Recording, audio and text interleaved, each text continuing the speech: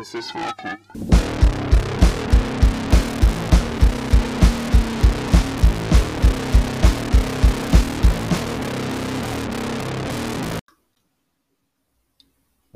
Hello everyone, this is SoFINHO of Alone in the Labyrinth for the Alone in the Labyrinth podcast.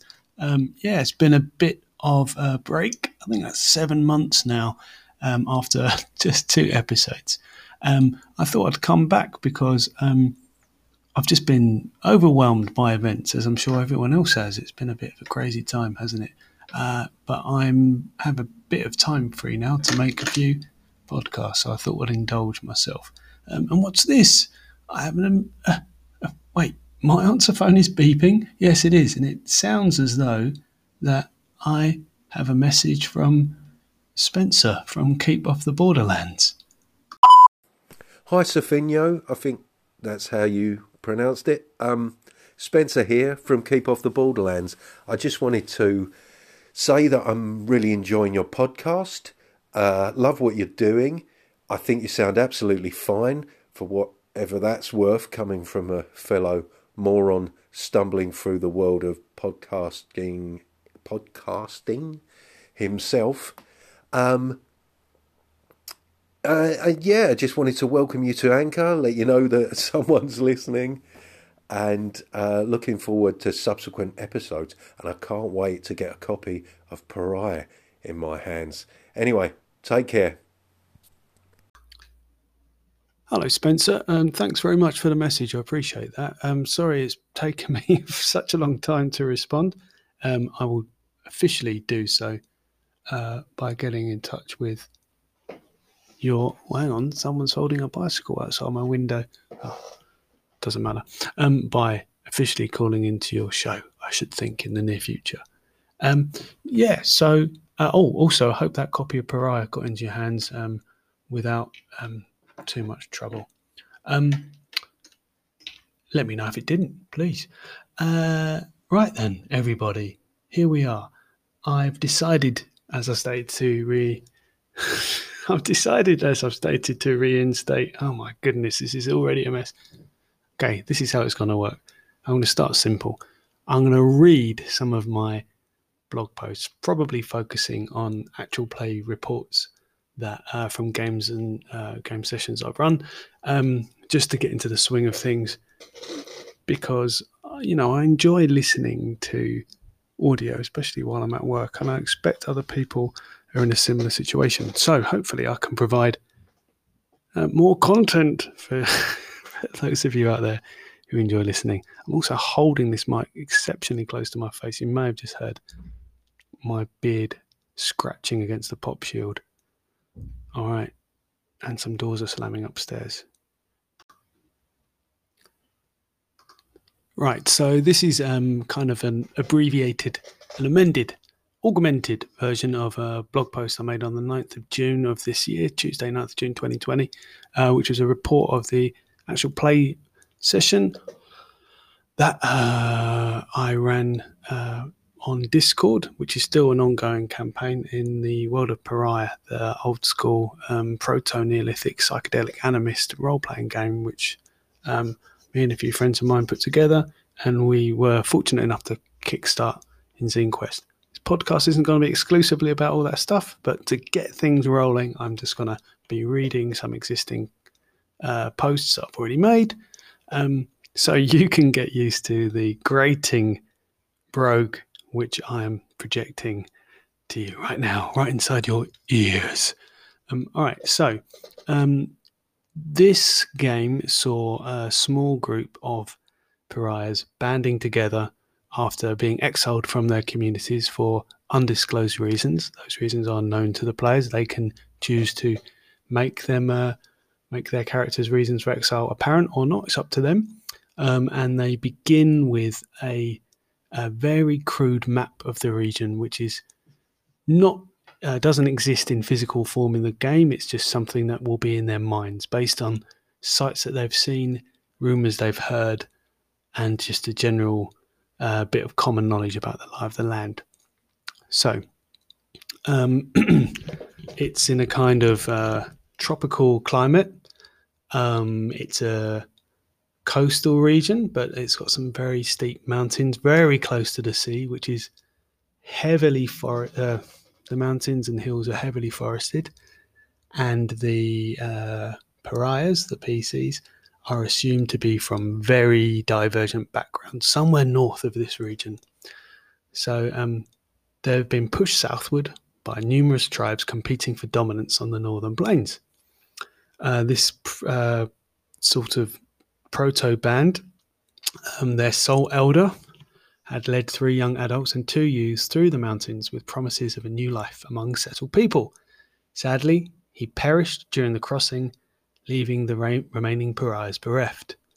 Charged with the care of 2 children, boy and girl, the pariahs decided to complete the mission their late elder had set them and headed down the slopes of the mountain towards the coast. The band. Quiet One is strong and lean, but suffers from an unusual affliction that led to his expulsion. His skin alters in colour with his mood. Sometimes quite dramatically. It almost certainly contributes to his social awkwardness. He currently struggles to wield a double-handed axe with an enormous flint head. Fox Through the Spring is bright, strong and nimble, although his overall health is not quite up to as much as the rest of the band. Pushed out of his tribe for the malevolent spirit that has haunted him for as long as he can remember, Fox seeks a new homeland where he might rid himself of that curse. Somewhere beyond the plains to the north lies a great desert, and it was here that Witheringly Footed Through the Point once had a home. Bright and cheerful, Wither has a magnetic charisma that belies a logical explanation, and this manifests in his confidence with drinking, music, and animal handling. We don't know what he did to displease the elders who cast him out, but he managed to charm an auroch out of them, whom he named Rocky, and on his travels south he also picked up a dog named Flea. Characters were made using tables in Pariah Volume 1, but you can also find an online character generator, which I will link somewhere. I don't know how you're listening to this, but there might be a link for you. Okay, so day 1, waxing crescent, crow's moon. It's the end of the rainy season. Though the dry season was just beginning, the pariahs need not worry about water. Mist still clung to the mountain tops, and the more verdant lower slopes positively dripped with water. Of more pressing concern was food, and as they made their way down the slopes towards the coast, they foraged. They found enough food to stave off hunger for the time being, but it would not go much beyond that. They hoped to find some sustenance among the settled communities of the coast. Fox did find some poisonous mushrooms which, with a little preparation, could be rendered into a paralysing toxin. We would have to make time to prepare it later, however, and there were more pressing matters afoot. Witheringly Footed tried to coax Rocky into taking a passenger, but for the time being this seemed an unrewarding pursuit, and more effort would be required should Rocky show any signs of becoming the world's first passenger-bearing giant bull. The party made good time during their descent towards the coast, unharried by encounters, but it was dusk by the time they came to the shore, and boy and girl were tired and hungry. Distant torchlight was spotted both to the north and the south. The party decided to follow the rocky beach to the southernmost source of light. A small cluster of simple huts right on the beach came into view. Quiet One stood guard with the children and the animals, while the charismatic Wither stepped forward, with Fox backing him up. The settlement was silent. When they called out, an old man emerged and explained that they were welcome to join them for their evening meal, though they had little to share. Quiet One and the children came forward and noted a circle of small huts, outside of which groups of adults were tending smaller fires, at which they prepared grilled squid. The hosts said little, only that the spirits of the sea seemed displeased, as their yield was pitiful compared to their haul of previous seasons. Yet they seemed content to share what they had. And by way of gratitude, Quiet One presented the older man with a carved wooden antelope. He accepted it with grace and something like solemnity. The band were invited to sleep by the largest central fire in the open air. They took turns to take watch and to tend the fire while the others slept. Disturbances in the night. During the first watch, something seemed to catch a sliver of silver from the thin crescent moon, something beneath the waves. Quiet One roused the others from their slumber, but they noticed nothing more. Nothing occurred during Fox's watch, and it was not until Wither's watch that the shapes beneath the waves made their presence felt. 4 human-shaped figures strode slowly from the water, making their way towards the camp. The pariahs ordered the children to flee and confronted the 4 creatures. Scaly, fish-like men with large black eyes, their skin exuding slime. While the 3 fought courageously, one of the fishmen snuck around in pursuit of the children, and during the ensuing melee, Quiet One was critically wounded, falling to the ground in a heap, although he was able to slay one of the creatures before quietly gasping in a pool of his own blood. Wither struggled against the fishman, which seemed to gnash with teeth, claw, and even tail, and even at one point attempting to vomit all over him. His efforts to blind it with sand from the beach did not help his cause, and the creature continued to assault him. Fox, for his part, had attempted to rouse the rest of the villagers, but to no avail.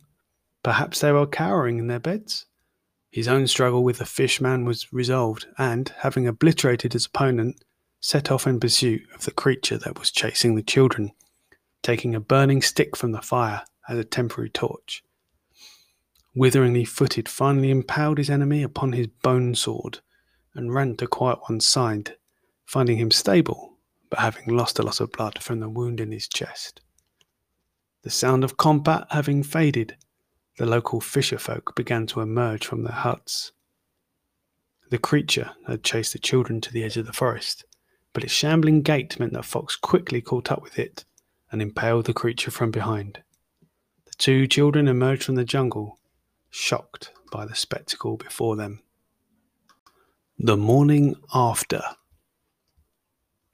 As Fox returned to the settlement in the first rays of a new morning, his ears were pierced by an inhuman wail. Upon witnessing the corpses of the 3 sea monsters within the village limits, they responded not with gratitude, but dismay. The elder who had invited them to dinner but a few hours before threw himself to the ground and began to sob quietly. Wither attempted to assuage the mood of some of the locals with some reassuring words, but he was met only with confused or even terrified faces, and that fear and confusion soon turned to anger and hatred, and the band no longer felt their position was secure. Fox made his last stand.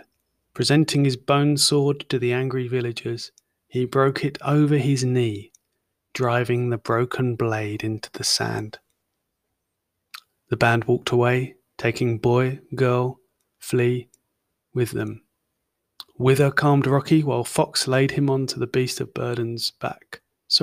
Wither calmed Rocky while Fox laid Quiet One on the beast of burden's back.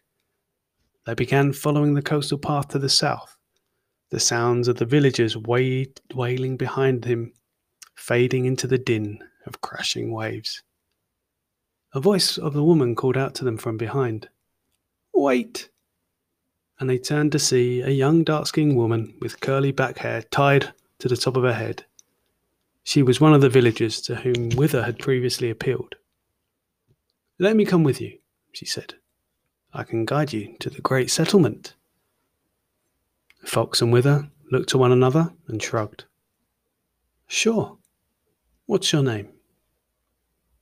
"Antelope," she replied. Behind the curtain. I don't actually play with a screen usually, but because this game was done online with what am I saying? This was done on the Discord voice server, so I guess a lot of stuff is hidden from the players. But basically, right at the beginning of that game, I used to have like a foraging table upon which The results based on that entire wisdom score plus a D6 roll, and they can focus their efforts on finding botanicals, herbs, or firewood, or as well as food and water. But actually, don't do that anymore, because I just sort of say how much time do you spend searching? Think about how abundant the hex they're in might be, and then let them know what they get for the time invested. And of course, the longer they spend in the hex, the more likely they are to encounter a deadly creature or something. And also, the more abundant the hex is, the more likely it is to house a deadly creature. Example being jungle, where these are very very abundant places, dripping with food and all sorts, but also full of dangerous creatures and poisonous things. Anyway, in that combat encounter, Quiet One, that was the character controlled by Eugene, one of Pariah's backers. His character Quiet One was quickly reduced to 0 HP. It's not actually death in this game. Your character falls prone, and if they try and commit to any actions, they receive damage to their constitution. Death occurs at 0 HP, and also any damage they receive while they're at 0 HP can have potentially very dire consequences, including instant death, thanks to the death and dismemberment table. So this is a classless and levelless game, although it does use basically I guess it's a BX engine or OSR engine or something. There's no classes or levels. Experience is awarded diegetically by accumulating X's against stats or abilities or roles or objects or anything really. And when Quiet One was reduced to 0, he gets an X against his hit dice. 3 X's will enable him to increase his HD, his hit dice. So it's kind of similar to leveling up. They all get awarded an X for overcoming a lethal situation, and they can put that anywhere on their character sheet. So when they get 3 X's next to something, it improves or changes in some way. So a stat, like an ability score, an attribute, doesn't automatically go up, but they sort of have to test it. But I'll talk about that another time maybe. And each player also earns an X for their character just for having attended the session. They get X's for critical hits and fails and lots of other stuff. If you want to find out more, I'd suggest, before reading any Pariah, have a look at Spwack's Die Trying, which started as a glog hack, I think. It's a really interesting kind of game, which you should check out. Again, I'll put a link for that somewhere in the podcast. And next time I come back, I'll try and have another session for you. Or I am thinking of just doing some straight up reading just to improve my confidence and microphone technique. So I might just start reading from, breathing is also important, isn't it? Taking a lesson from, does anyone remember Chocolate Rain? Move my head to the side to take a breath. Breathing technique. Chocolate Rain. I will also try and read the ODD booklet out loud and record it just for you. I have an audience. There's some passerbys laughing. I wonder if you heard those. They weren't laughing at me. They were laughing with me, damn it. Thanks very much. See you again.